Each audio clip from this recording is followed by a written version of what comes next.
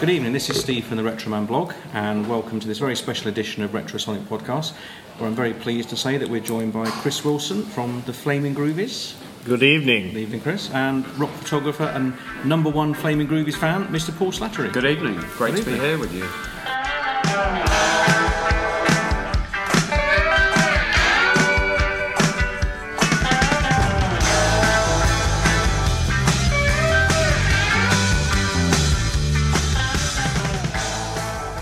Thanks for joining us, Chris. My pleasure. I think it's good timing to get you into our little studio because, or top room of the pub, sorry, because you've just released your brand new album, your new solo album called It's Flaming Groovy. Yes, It's Flaming Groovy. It has come out at the beginning of July after months of careful work and planning with all kinds of ex-Flaming Groovies on it and other great musicians, Robin Wilson, the Barracudas, Matthew Fisher from Procol Harum, and a cast of thousands, of dozens anyway. Was this recorded before the Flaming Groovies reunion recently? Or It was recorded starting, I suppose, at the beginning of 2012. And it was a bit of a feat because obviously we would have liked to have had everyone in the studio, but things being as they are in this crisis of economics in the world at the moment, but through the miracle of modern technology, people were able to MP3 their parts over, which was That's amazing. So remote, a thoroughly modern album. yes, remote is saucy. It's not the way we like to do it, but needs must. Indeed. And so there's most of the Flaming Groovies are on it. George Alexander, Cyril Jordan, James Farrell, Michael Wilhelm, Roy Loney. So you got some of the old Groovies. Oh, indeed, well. yeah. Fantastic. Yeah. Andy Woodard, our stalwart drummer from down Reigate Way, and So it must be great to finally have, to have the album out now. It is finally, yes. It was a long, hard birth, Should we listen to one of the songs of it? Which one do you want us to hear? Yes, I think Sweet Anne is quite a nice one. It's kind of it's a bit Exiles on Main Street. Lovely playing on that. Piano's especially nice, and slide guitar, and I think that it's a good sampler. Fantastic. So let's hear it now. Let's hear it now. Sweet Anne by Chris Wilson. Fantastic. And Anthony Clark. And Anthony Clark.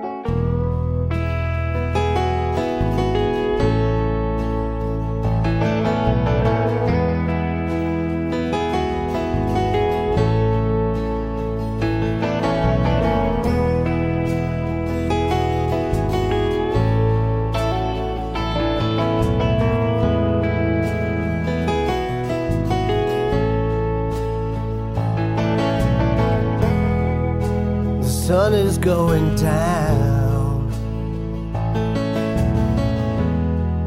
We were finally waking up. You put one sweet kiss in my coffee cup, and I tried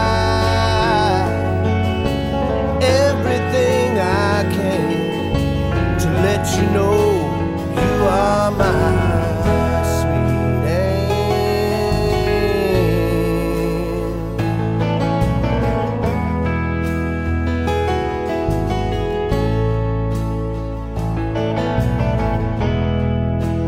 One dark winter morning,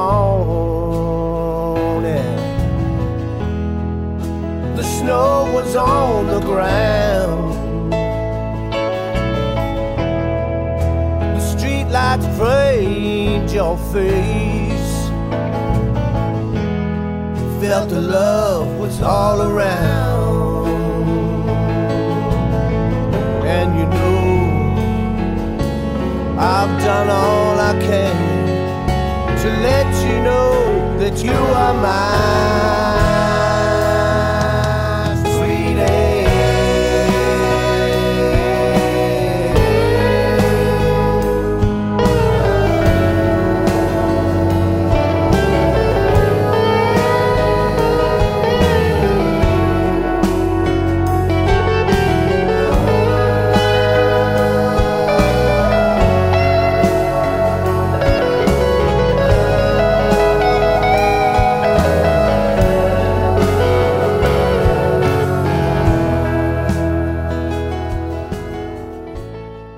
And that was Sweet Anne from the new album. It's Flaming Groovy. Yeah. And that's available from all good record stores if there are any left. And the pretty usual much. digital outlets. Yes, Amazon and whatever the rest of them are. And they can check your website out as well, Chris, can't Yes, they? absolutely. Put Flaming Groovy in. FLAMIN -GROOVY, not IE. Well, I don't want to usurp, the band's thunder, but it all comes from the same place. Yeah, good. And are you gonna sort of do some gigs solo to promote the album? Well, I'm waiting to hear about that.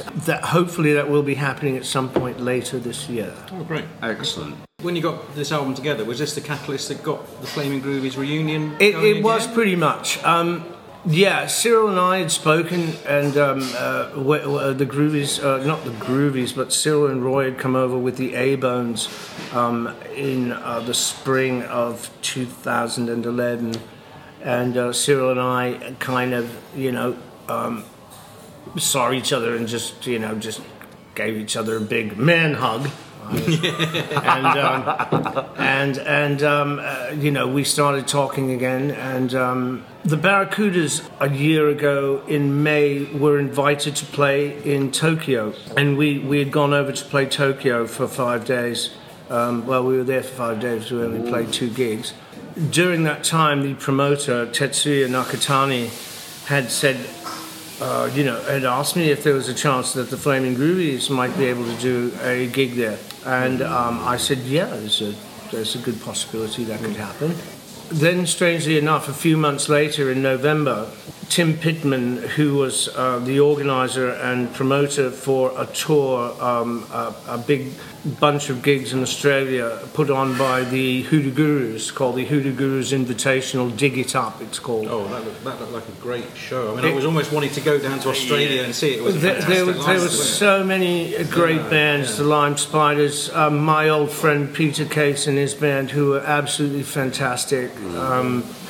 The Gurus, who, as always, were fabulous. Because they were contemporaries of the Barracudas, weren't they, really? Yeah, indeed, yeah. Yes, and big Flaming Groovies fans, which I kind of knew because I had met them a couple of times over the years. And the last time when they played the Forum in 2008, my girlfriend at the time, Anne Law, had introduced me, properly to them, and I think that was the kind of catalyst for that. Anyway, Tim's brother lives down the road, just a few streets away from me here in Kentish Town. He was saying, is there a chance that the Groovies would do this? And that hatched a plan in my head where I thought, Japan, Australia. It's not that far, is it? Let's see if we can do this. And so I approached the other members. The one thing that we were, it was George Alexander and Cyril and I had been speaking, and that was the three boys who the three guys who are still doing it. Basically, although George hadn't played in some years, but fell back into it very easily after practicing. He's great live. George he's stunning. He's a force of nature, isn't he? Amazing. But we couldn't have done it without the fact that Cyril. We were thinking of who we could have on drums, and Cyril said, "Well, there's a guy that had played in the Magic Christian, his band, named Victor Penalosa." And Victor's thing is that he's been playing drums since he was a young lad, and he was a Flaming Groovies fan via his parents from when he was a very young lad. So he was, he knew all the songs. Yeah. And he had played drums to all the songs. He was brilliant. Thank you. Victor was thank you for Victor. We wouldn't have been able to do it without Victor's incredible knowledge of the songs and fabulous drumming. Well, that's why you were so great live. I thought live. Thank you. You know, when I saw you at the Scala, I thought live. You know, you'd just done one gig at the Live Nations the previous night, I think, supporting Springsteen. Well, we were supporting him. He was a mile away. But this was your own gig, and of course the other thing was you had Matthew Fisher on Hammond, didn't you? Yes. And that was understated and beautiful. Yes. As Well, Matthew doesn't like to make a big thing out of who he is and where he comes from. He had played on 2 songs on my previous 2 records. Love Over Money, which is, you know, pretty much unheard. It came and went very quickly. But that had a good cast as well, didn't it? Yeah, indeed, it had some groovies on it, and various others. And Matthew was approached through another friend. Was sent the songs, and you know he was a fan of Shake Some Action. Apparently, he quite liked the song.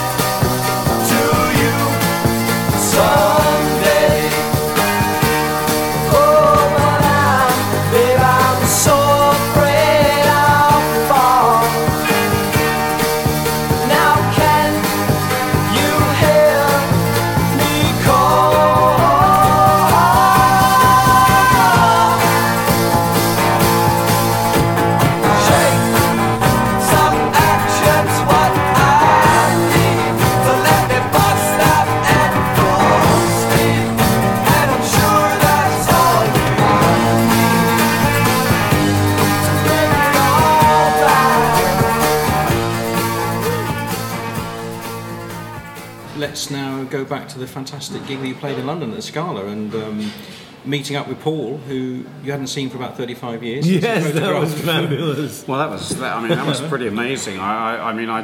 Steve actually took me off. He said, "Paul, you know, the Groovy's doing a gig in London." I said, "What?" I said, "You're joking." Well, we got in touch with you, and you came down to our rehearsal, did you not? That's right. That was such a strange day, because I hadn't seen the boys, you know, in years and years. I did spend Christmas with George at the beginning of this year, Christmas and New Year's in Arizona, where he lives in Tucson, which was cool. Anyway, so, you know, I'm sitting there going, where are they? It's 3 o'clock. And suddenly Matthew Fisher drives in, you know, and I went... then the boys turned up, and it was all go, and it was amazing. There we were, and there's Paul. And there's me. After I hadn't seen him in 35 years, I recognised him instantly. So, Paul, you took some of the very early, but when they were sort of at their peak, probably in the late 70s. Well, you in 78, yeah. I mean, I've been a Groovies fan since 72, really, and I was desperate to see them, and it was so strange because when Chris was doing the July the 4th gig with the Ramones in 1976 at the Roundhouse, I was actually in Massachusetts where he was born. You know, this is the amazing thing. But it was there we were underneath the railway arch in Holloway Road, you know, and I hadn't seen these guys, and since they'd done a gig up at the Rafters in Manchester in late spring of '78, you know, when they were promoting their album Flaming Groovies Now. Yeah, it was great to see them again. I've always been a huge Groovies fan, and I tell you what, being in that rehearsal room. Yeah, it was like being a teenager again, really. Because you have been a teenager since you saw them. Yeah? Well, I have. You know, that's right. Yeah, exactly. Because when we interviewed you in our very first podcast, when we looked at your early career as a rock photographer, obviously the Flaming Groovies were the first band you mentioned. You know, them and Dr. Feelgood. That's right. And I think there was a sort of similarity with Dr. Feelgood. I always found with Flaming Groovies and Dr. Feelgood that they were sort of pre-punk. Yeah. They were playing sort of pretty much traditional rhythm and blues or rock and roll, covering lots of classics. Well, but actually, yeah.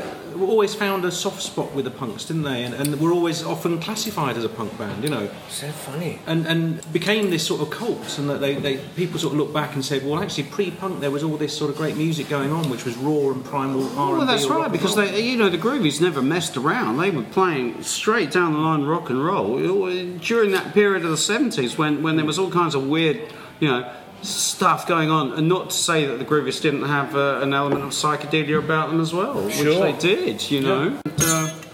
And here's Chris with his mini sitar here. And here we get the psychedelic roots of the Flaming Groovies.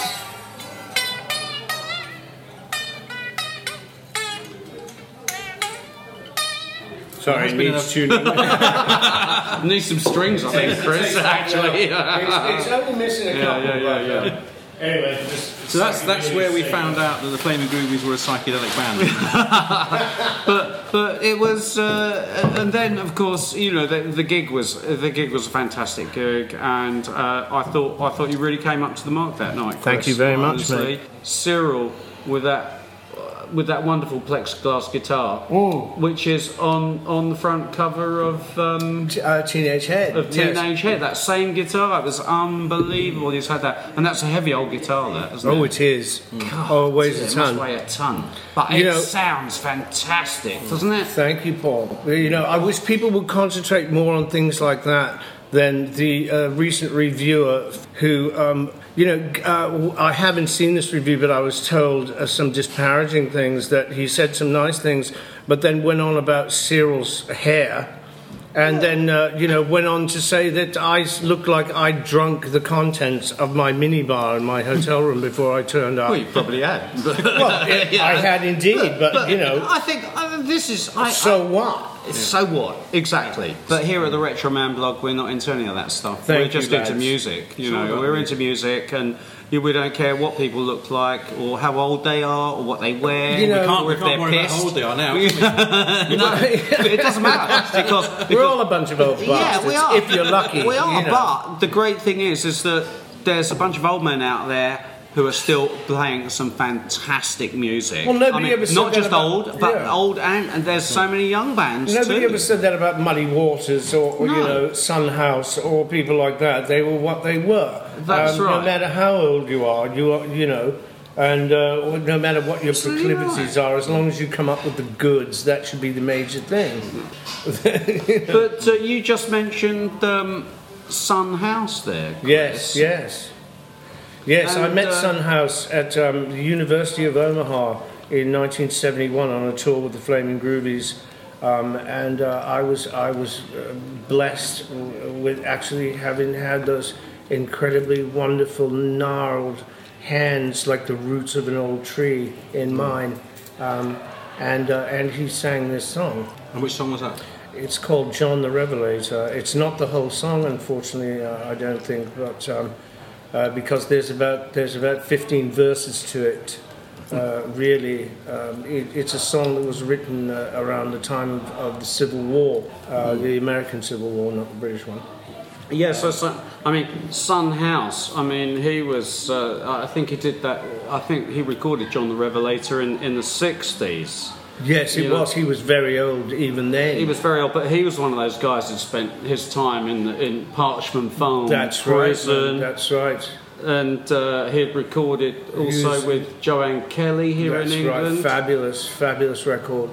And the Book of the Seven Seals. Yeah, let's hear it. Yeah.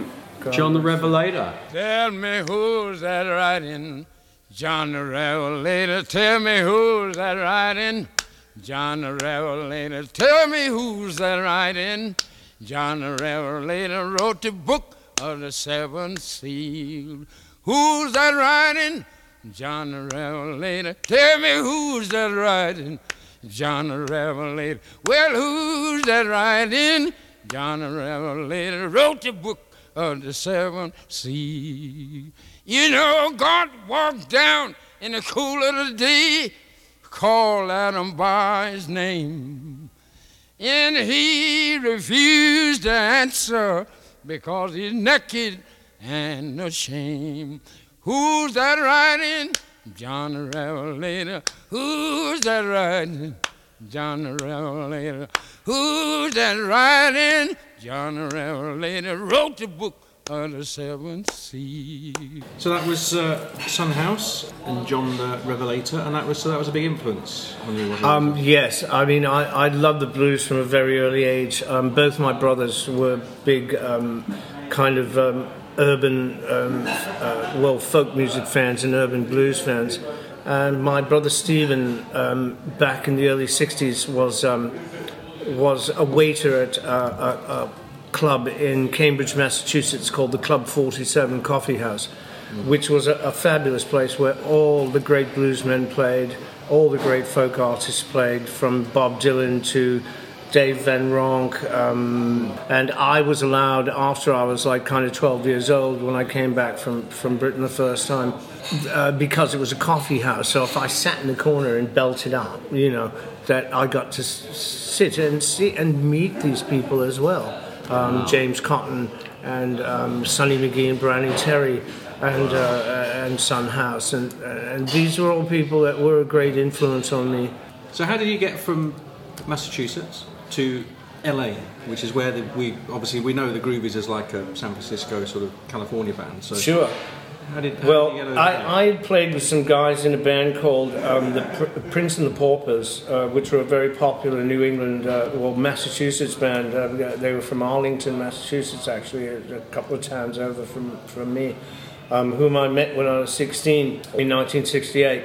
And the band had broken up, but I was playing with a guy called Chris Cunningham and Dennis Corzo. They became members of Loose Gravel, except for Chris Cunningham, who, I don't know what happened to him. I think he imploded at some point.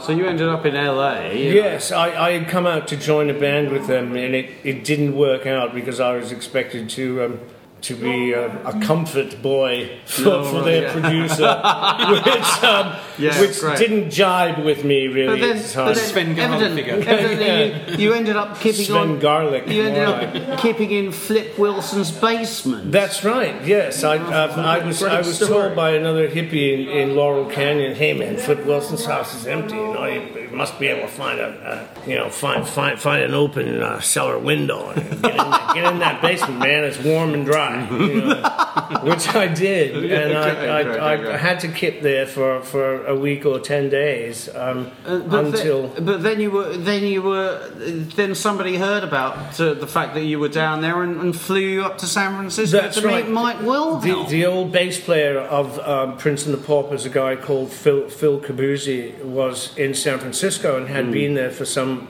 months and had heard that I'd come out. You know, as you know, the grapevine goes, and called these guys and said, "Where's Chris? You know, let me talk to Chris." And they said, "Oh, well, we've had to cut him loose, you know." So he said, "Well, get him at this. You let Chrissy, you know, there in LA on his own. You know, you scumbags, get him to this phone tonight, or I'm going to come down there and massacre you." So they did. They found me in Schwab's drugstore, and. Where you had a never empty cup of coffee for 25 cents, when many people, you know, used to see Tom Waits there and people like that, and various starlets. Phil said, you know, there's a guy called Michael Wilhelm who I knew who the Charlatans were, and he said he's got a new band called Loose Gravel and they're looking for a lead vocalist, and I know you're exactly what he's looking for, so have these tow rags, you know, drive you to the airport, and there'll be a ticket waiting for you there for San Francisco, and I'll pick you up. But the Charlatans were quite an influential band. They were one of the first sort of real psychedelic bands. They certainly were, man. And they had the first kind of psychedelic artwork and posters as well. We must stipulate this is the American band called the Charlatans, not the later British. The Charlatans. Guys. Not Charlatans UK as they have to call themselves now. Yeah. So Loose Gravel, how did they get to hear about you? And they obviously knew about you. Well, the bass player was also from Arlington, Massachusetts, and knew who I was. And Phil, who was the bass player of Prince and the Paupers, had found out that I was in LA, and you know, demanded these guys, you know, produce me. habeas corpus sort of thing. Here is the body, and got me to San Francisco. And the next day, I had an audition with Michael Wilhelm, who turned up in all his glory on a 1950s matchless motorcycle in green tie-dyed coveralls, engineer boots, a studded motorcycle jacket with a pirate on it, a leather, leather chauffeur's hat like Marlon Brando in The Wild One, and a beard down to his sternum. And the first thing he said when he saw me was, "Hey, Frank Sinatra," because I was skinny as a rake in those days. Well, I hadn't eaten in days anyway. Well, how old were you then? 18? 18. I was 18 years old. Yep. So what did he think when you were confronted by this apparition? Did he want to get back on the plane to... He was kind of daunting, but we got on instantly. We smoked a couple of J Benets and had some Southern Comfort, and we were... and you're right there. He was Michael was like 9 years older than me, but somehow saw the spark in me that I was. And these songs, Loose Gravel, are songs I'm very proud of, because they were my first professionally recorded. By Richard Olson, the bass player of the Charlatans, had a studio called Pacific High Recorders. Great name, great studio as well, fabulous studio. And we recorded I think about 8 or 10 tracks, and I think there was one called "Hear the People." Great. Well, let's hear it. Which is one of Michael's songs that I sing. I sing backing vocals with Rick Kunstler, nephew of Chicago 8 lawyer William Kunstler. So is this your first guitar recording on here, Chris? Is it? It's one of the first, yeah. Right. You can't really hear my guitar on this one. On the Loose Gravel record, there's a couple of things. Right. So my first slide guitar part, which I played live on KSA and FM radio, it's kind of all over the place here and there, but this is your first vocal recording, pretty well. One of it's the first. Yeah, it's one of the first ones. Well, let's hear it. Hear the People. Hear the People by Loose Gravel.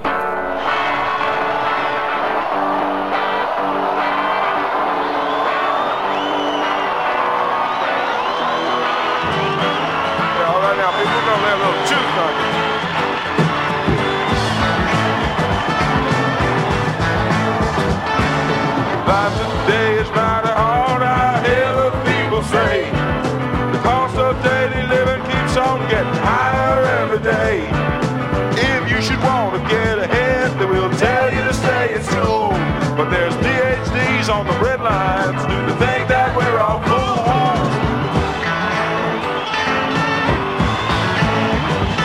I can't read the morning paper cause it just fills my heart with fear.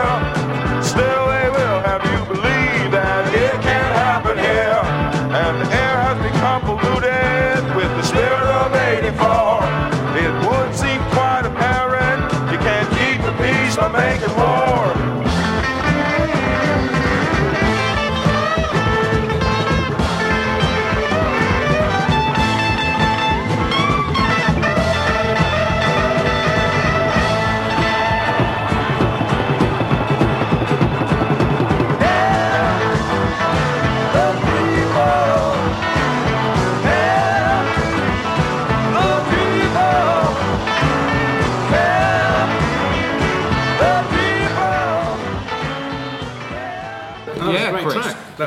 Thank you. And Hear the People. That's a great track, and of course, that's Mike Wilhelm's band, Loose Gravel. Yeah. And some of your first recordings, Chris. Yes. And, first professional of course, ones. Mike Wilhelm was always reckoned to be one of the greatest guitarists on the West Coast. I mean, I think that Jerry Garcia said that he was his favourite guitarist.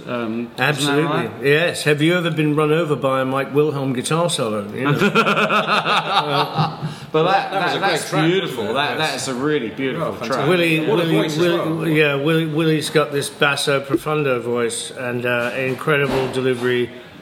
He is the man, you know, that got me into mainstream kind of music, you know, and gave me a chance. So Loose Gravel this is where the connection with the Flaming Groovies comes in, isn't it? Because you supported the Flaming Groovies. That's correct. And then they seem to take a bit of a shine to you, is that right? Yes, we did this tour with the Flaming Groovies. I remember Michael, Kenny and Gino, who was our drummer. It might have had something to do with Dan, who was the original drummer of the Charlatans. We became friendly on this tour of 5 or 6 gigs, I can't remember, in the Midwest, that great expanse of miles and miles of miles and miles. So the Flaming Groovies had actually already been playing for quite a while, haven't they? And what did you think of the band? Did you know about them before they approached you? I'll tell you a funny story. To know what you I shall tell you a funny story. In 1971, I was living in Harvard, just outside of Harvard Square in Cambridge, Massachusetts, where Harvard University is. And I used to go to the Harvard Co-op, which is the kind of university shop where you get your exercise books, but they also had clothes and stuff and records and stuff. So I was going through the records one day, sort of recent releases, going, looking at these various bands. Flaming Groovies. I thought, that's a funny name.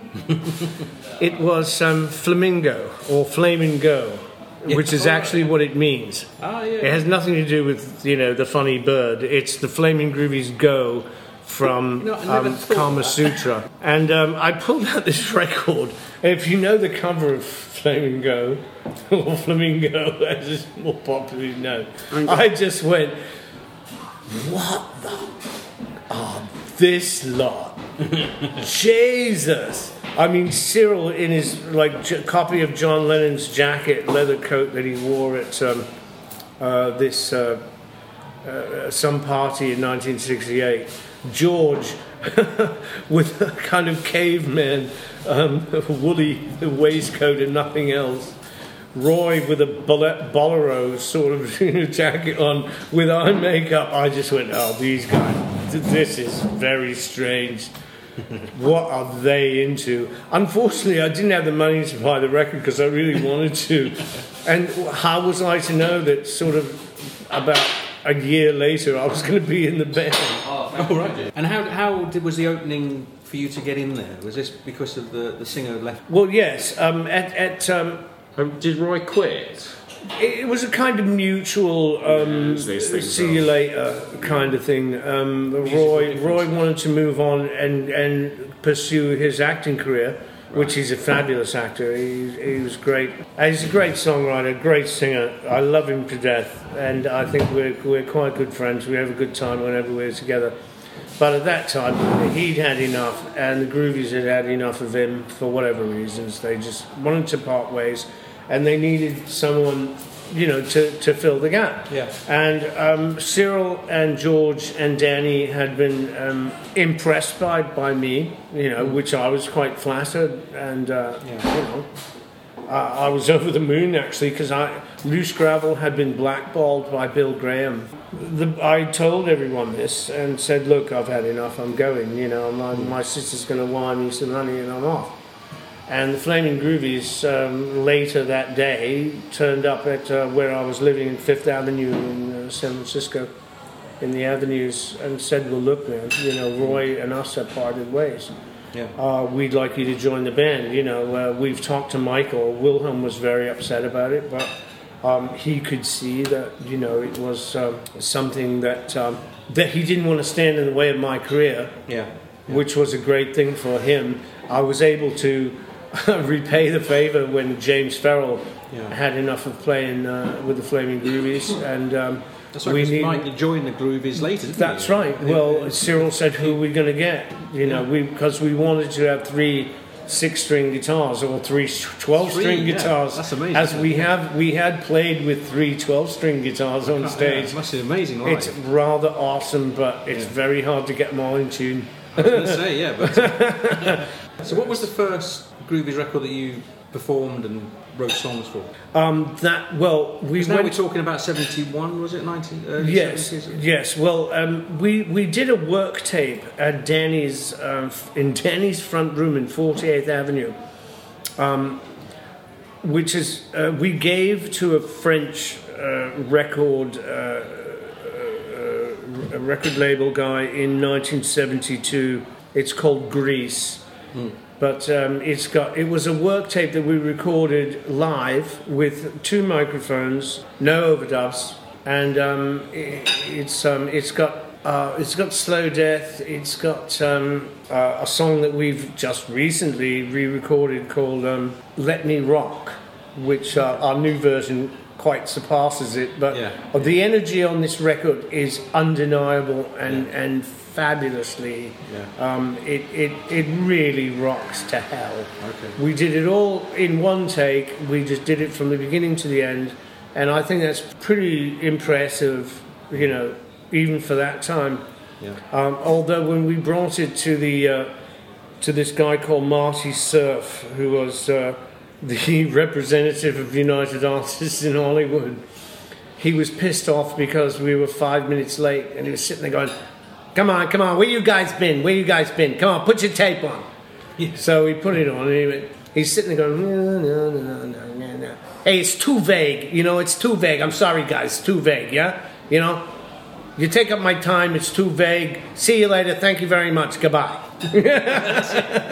So you thought that was it? That was it. So we Andrew Lauder, who was the head of Arts Repertoire, for United Artists in London. Andrew said, well, don't let that be, don't think it's the end. I'm going to try to get you over here. Which after months and months and months, and finally Cyril flying over himself, was able to force their hand. And finally in May 1972, they caved in and flew us over. And that flew us over to the UK. Yes, indeed. Your spiritual home. Yeah. And your literal home. Indeed. Well, the home of my forefathers. So what was the first song that you would say that you were really proud of, that you brought to the Flaming Groovies, that you say this is the first song? That would be Let Me Rock. Cyril and I wrote that in 1971. There was also another one called All I Wanted, which didn't come out till I think that's on Flaming Groovies now. We used to put things aside and say, let's save that for later. Yeah. Well, let's hear it. Let's hear All I Wanted. Have we got it? Flaming Groovies. I say. It's on now, isn't it? It's an absolute shout.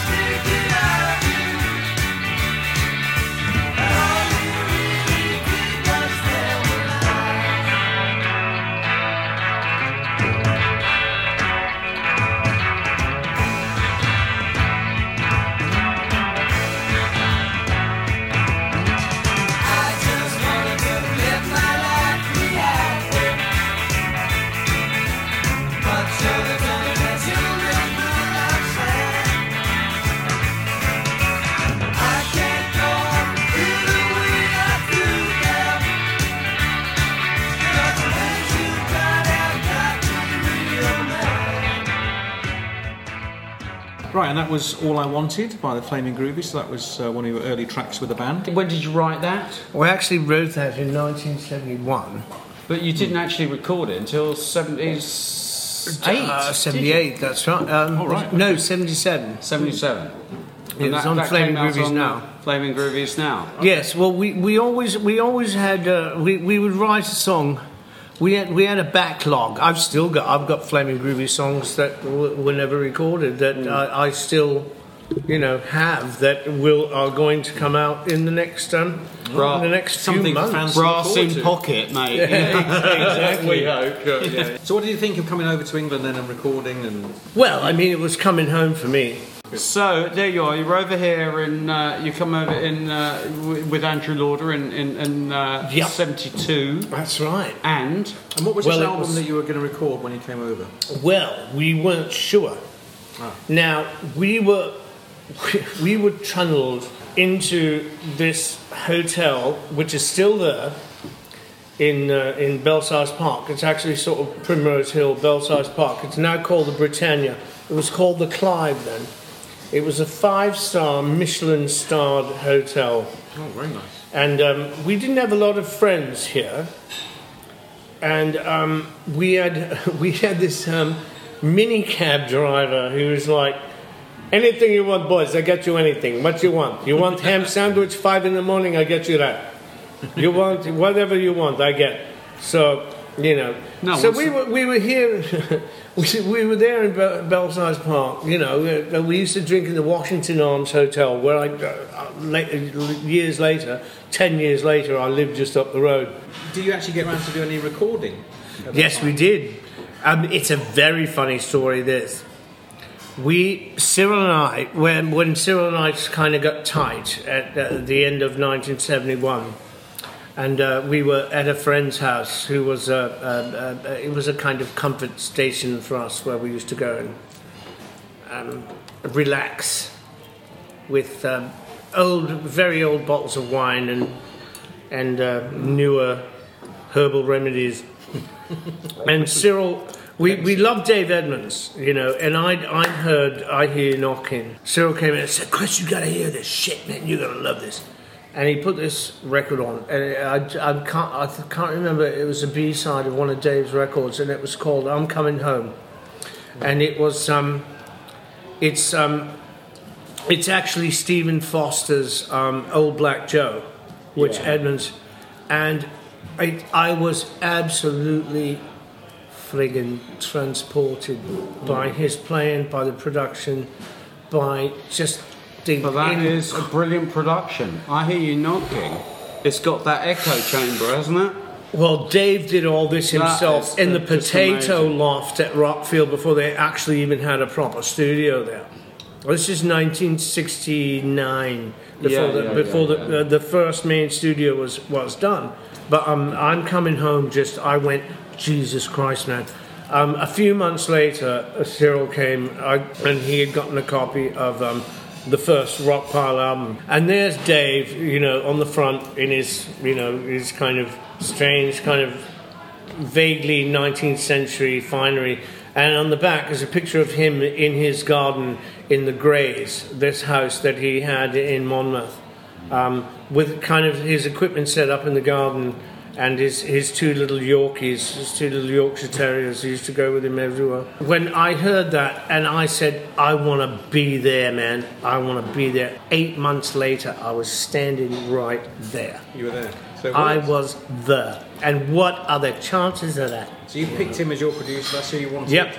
So, when we came over and we said to United Artists and to Andrew, we want to record at Rockfield. Andrew went, oh, it's no problem. No, it's fabulous, yes. What a good idea. Fantastic. I said, we want Dave Edmunds to produce us. He went, oh, Dave, yes, Dave's available, apparently. Yes, we'll. So, here we, you know, gaily go off, waiting, you know, in rehearsals, you know, going through all the songs we're going to do. And we're duly dispatched down at Rockfield in a couple of people movers. Unbeknownst to us, the day before, Dave and Kingsley Ward, who's the owner of Rockfield Studios, Dave would come up from his place, and they'd get all the music papers delivered on a Monday, and they'd, you know, kind of meet at some time in the morning in the main studio in Rockfield. There was only one studio in those days. And Kingsley was a musician himself. Oh, Kingsley's a fabulous player, incredible guitar player. And they're looking through the music, and Kingsley goes, oh yes. Oh, they're coming, you know. Flaming Groovies, you know, this American band. And Dave went, oh yeah, they're coming, yeah. Yeah, I heard about them. And he went, oh, do you see here? It says produced by Dave Edmunds. And Dave went, clear that. Nobody fucking told him. He didn't know. Nobody had told him. God bless him. This is what, you know, Dave was an incredibly good egg in those days. Hello, boys. He never said a word. So what came out of these the first sessions of? Well, it was Slow Death, Yeah. Tallahassee Lassie, Okay, yeah. Little Queenie, fabulous. Dave plays piano on that. Shake Some Action. So pretty much all the real classic songs, isn't it? I'm trying to think what else. Maybe that's it. Married Woman? Married Woman. Oh, Married Woman. Oh my God, what a session Well, that was. you picked that out. Yikes. Oh, I think Married Woman is... It kicks ass. We do it now. That is We do it on stage really now. a song. I'll tell Well, you let's what. hear it. Georgie sings it. Let's hear Married Woman. Yes, shall we? This is the Flaming Groovies.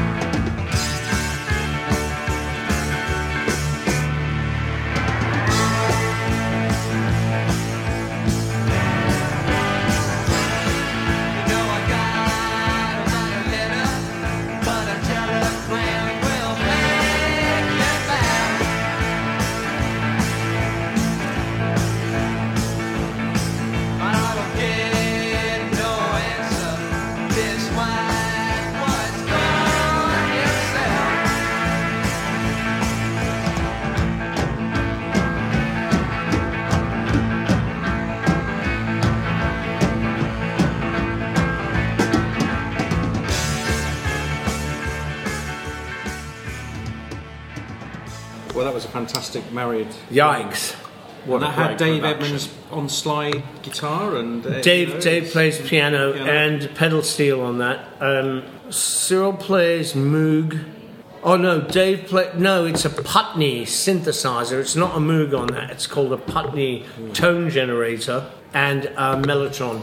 One of the early Mellotrons with the split keyboard, like the Beatles used on Strawberry Fields. I must admit, as a Groovies fan, I've always wondered how you ever got that production together. It was a What was on fantastic it? It's incredible. It's absolutely incredible. And you played that live with at the Scala with George. Yeah, you played that live. Yeah. It was just superb live. Yeah. Well, we had Matthew, luckily, You doing had the Matthew on drones the in the organ. background. Yeah, you know. yeah, it was Yes, fantastic. Matthew Fisher is the Procol Harum Yeah, Hammond. he plays with us when we're in Britain if he can, you know, and we're really incredibly added to it. blessed to have him. He only plays on things that he likes, and I hope. Well, it really I think worked he had well. a good time, and Yeah, it was great live, wasn't it? You know? yeah. So then you went back to this, and then back to Rockfield with Dave Edmunds. And this is where you were actually with the Groovies, photographing them. Well, yeah, And this that's was right. now forward to 1978. Because I was at, it was really strange. I mean, This was the first time that you met the Groovies. Yes. First time I met the Groovies. We snagged him. I was on the side of the stage at the New Year's Eve gig in 1977. Cyril and I took a liking to him. He's a likeable kind of guy. Yeah, He is rather, isn't he? I was on the side of the stage at the Ramones gig at the Rainbow, and I can't remember who this character was. Who said, "Oh well, look, I'm going down to Rockfield tomorrow, and I'm going to see the Groovies. They're recording with Dave Edmunds. Do you fancy coming down?" I went, "Yeah." Blow me, we drove down there in my motor, in my little old Mini. We got down there, ended up drinking with these guys in the Green Man in Monmouth, where I got their photographs sitting on the bench with Dave Edmunds. I've still got that classic picture of them in there. Fantastic, It was amazing. No, that's the Robin Hood. That's the Robin Hood. It's the Robin Hood. Is Yeah, it? it's the Robin It's Hood. the Robin Hood. There you go. That's the Robin Hood. And what were you recording then? With, We were recording Flaming Groovies Now. So what track from those sessions would you say would be your pick? This is for the Now album. So what? I would say, how about Between the Lines? Oh yes. Well, that was actually. Now that's a funny story because isn't that your? This is it's kind of my track. Yeah. Yeah. I thought so. And I said, well, you know, I'd worked on this harpsichord part for months, and I said, Jesus, I wish I had a fucking harpsichord. And Cyril went, let's get one. And I went, can we? He went, yeah, what the fuck not? So I got a small Charles Ogle and Sons single manual harpsichord. It was about the size of this table, but it had the most incredibly beautiful action. Yeah, it's a beautiful And I sound, sat down there for a week and practiced my bloody fingers off for this part. It is a brilliant record, though. Thank you so and much. It's a fantastic record. Well, And it is actually one of my favourite and Cyril's playing an old mellotron as well in the middle. Oh, right. Well, let's hear it. Between the Lines.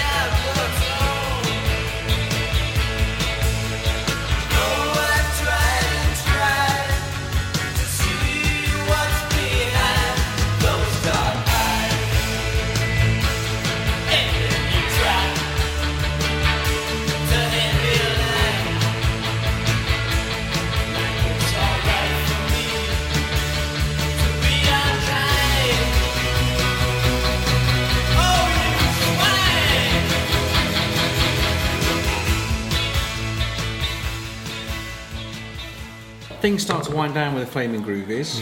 Wasn't it the case, Chris, that the Groovies spent, they'd spent 10 years together trying to sort it out, and it didn't quite happen for them? We never got the support we needed. Yeah. You know, we never got the push that we needed.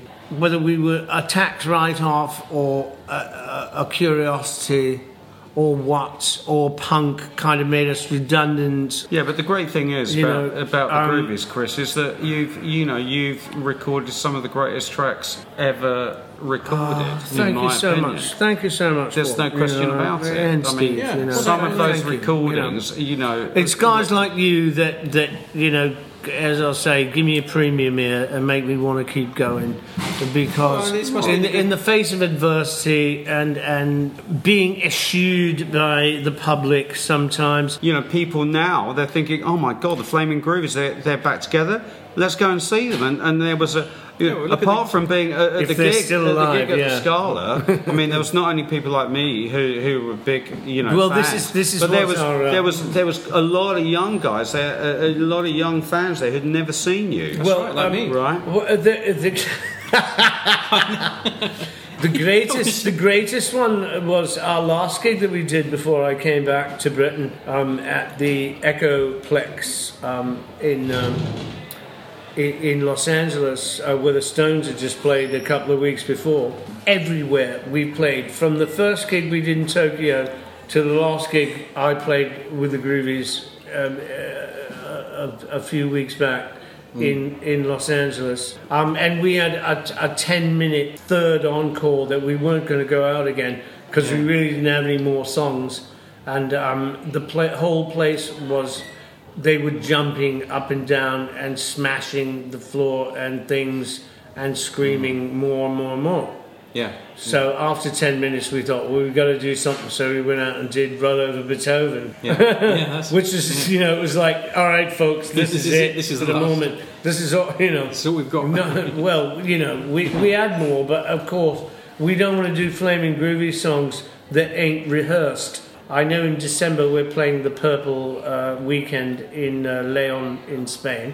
Okay. I'm playing with the Barracudas in Italy the 13th, 14th of September in Rome and somewhere else. I'm not quite sure where. And of course, we haven't really actually spoken about your Barracudas no, this is terrible. situation. And of course, after the Groovies, you ended up joining up with your sounds writer Jeremy Gluck. That's right. Right, I remember Jeremy on sound. Gluck, and, my dear friend. You ended up playing out actually on what I think is the Barracuda's greatest album, Meantime. Well, it's one of my favourite records that I've ever done as well. It's a great record. And Robin Wills, Jeremy Gluck, Jim Dixon, and Terry Smith, the great drummer who's now in the Elephant Gods in Sydney. So, Chris, let's play your pick of your Barracuda songs, and this is Be My Friend Again, which is one of the first songs that, it is the first song that I wrote with Jeremy Samuel Gluck in 1982, as we recorded at Ringo Starr's house, which was John Lennon's house, Tittenhurst Park. Oh, right.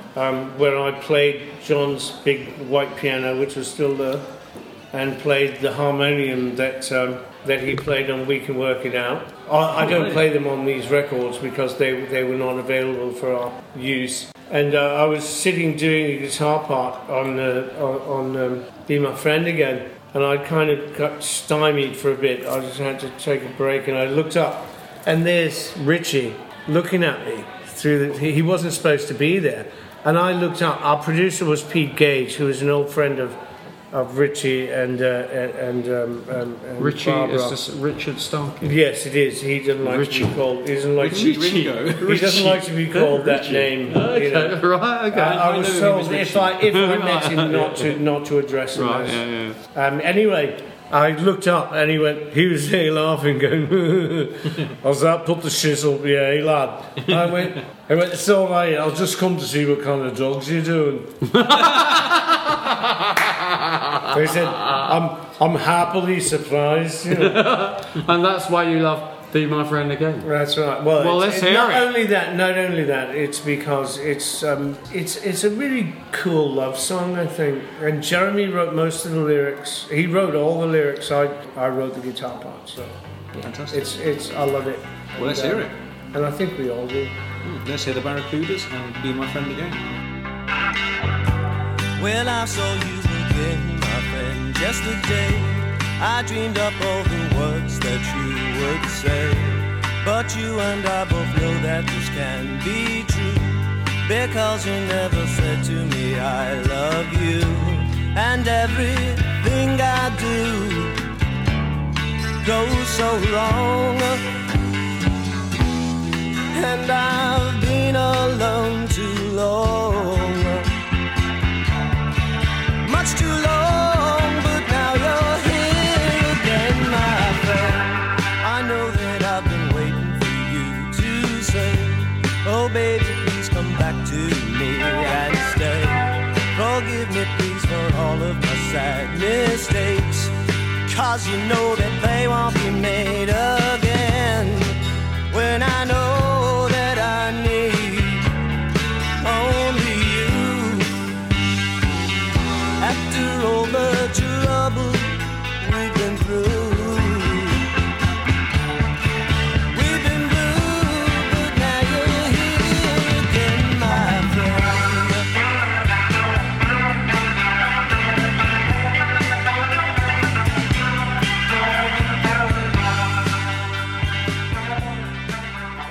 So you've got quite a bit going for you at the moment, Chris. You've got your solo album out, The Flaming Groovy, and plus, of course, you've got The Flaming Groovies are back together.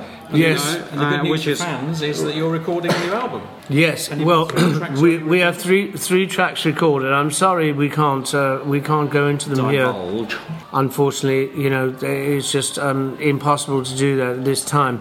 Sooner than later. Back pocket. One of them is, yes, Right. one of them is an absolutely brand new one written by Cyril, which I contribute to, and one of them is a cover by a group called the New Rhythm and Blues Quartet, which that's all I can say about it. NRBQ. Aye. So you're actually recording and writing brand new material as well? Yeah, we are. Sure we are. And will you be putting these into your set when you play your next gigs? As and when, yes. The two of them are actually in the set. And are you coming? Are you going to be doing some gigs in the UK?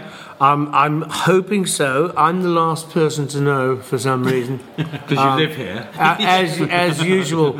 I know that we're playing in Europe sometime in the next 3 months, so that's all I can say. Excellent. Great. Good. Well, I mean, things are looking up. I mean, it's great that the Groovies are getting recognition again. Well, And people we'll are see. sort of looking back, and hopefully I hope so. Yeah, I think they are, and it's great to see the gigs packed out and people are talking about you again. And it's good for your solo record, so people should go out and check that out. I'd just like people to come because, I think our music makes me feel good, and anything that makes me feel good has got to be contagious because it takes a lot to make me feel good. Well, it makes me feel good too. The good thing was, there we go. You saw that Scala See, I told you. Exactly. You saw the Scala gig, everyone was smiling faces at the end of the gig. People came out of there. Yeah. And I think the fact that there's a new group, it was moving. Groovies record coming out is it was moving. Good. I mean, for me as a Groovies fan, it was really moving. Yeah. I mean, to see these guys coming out and playing first Groovies gig I'd seen in 35 years, and boy, they played it like teenagers. They were fantastic.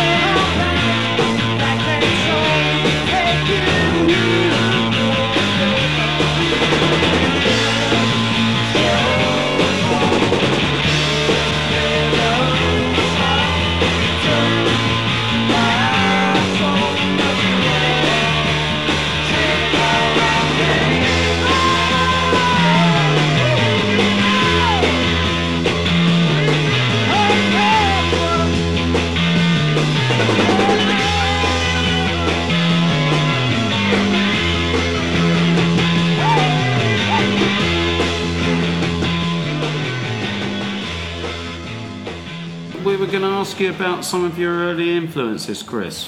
One of my earliest influences, which was the very first song I learned how to play on guitar. The first song I learned, which wasn't anything to do with Bert Weedon or Mel Bay, that I learned off my own bat, was a song that made me cry when I think I was 11 years old, by Malvina Reynolds, which is called What Have They Done to the Rain?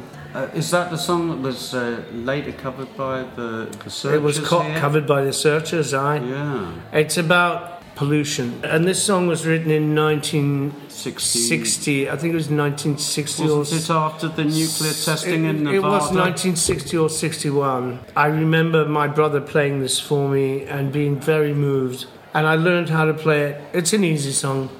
But it's a beautiful song. It's a song that touched the heart of many activists and people over the years, and I think it should still. Let's hear it. Malvina Reynolds. God bless her. What have they done to the rain? Just a little rain falling all around. The grass lifts its head to the heavenly sound. Just a little rain, just a little rain. What have they done to the rain?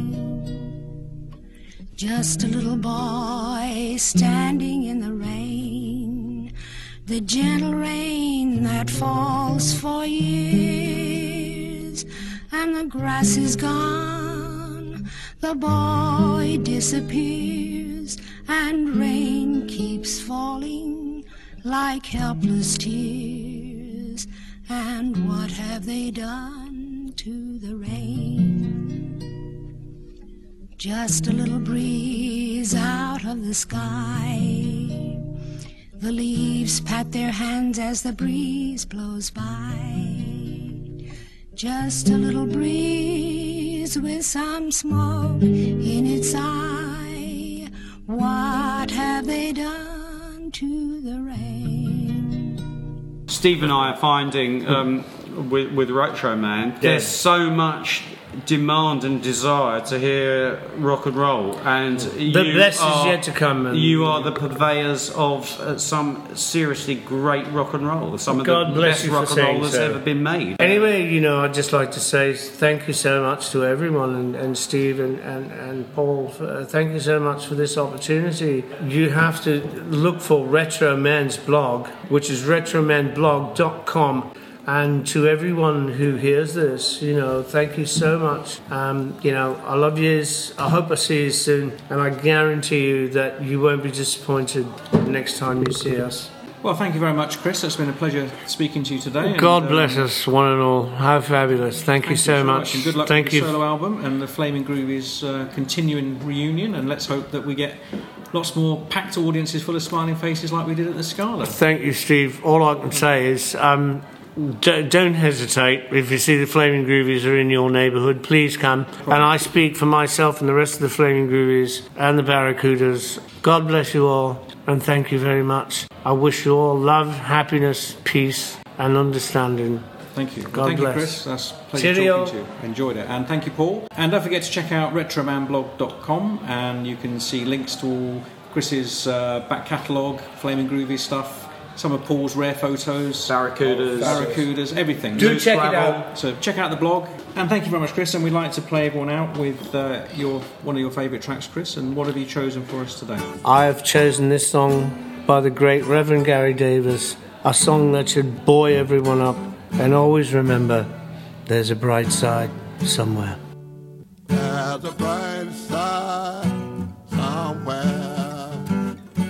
There's a bright side somewhere.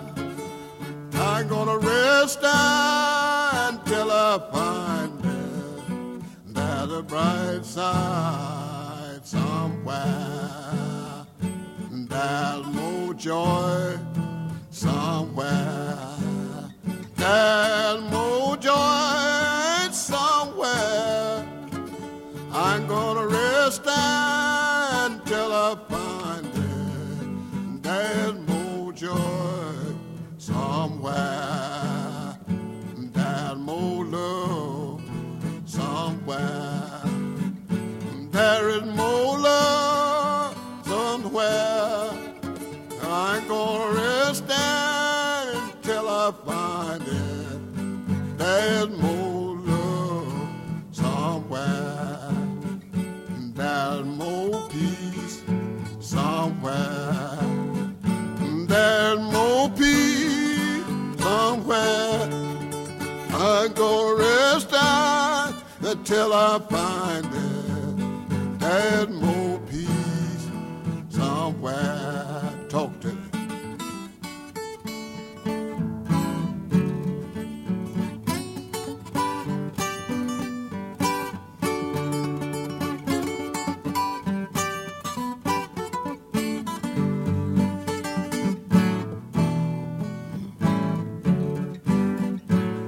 Well, of course, Andrew ended up Radar. founding Radar Records. That's right. And also re-releasing all that fantastic stuff by the They're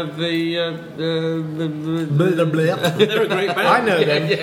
right. The blah, blah, blah. I talk about them all the time. Yeah. They were one of my favourite psychedelic bands in the 60s, actually. That's That's Yep. Turn it off.